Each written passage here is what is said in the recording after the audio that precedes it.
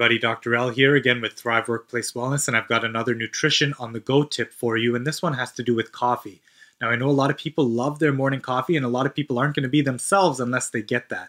But when it comes to the second, third, fourth, or fifth cup, that's when we can run into problems. Caffeine absolutely gives you a boost in energy, but it doesn't really put fuel back in the tank. That's where the protein, fat, and fiber really comes into play. So when it comes to those subsequent cups of caffeine or consumption of caffeine, what I'd want you to consider is green tea.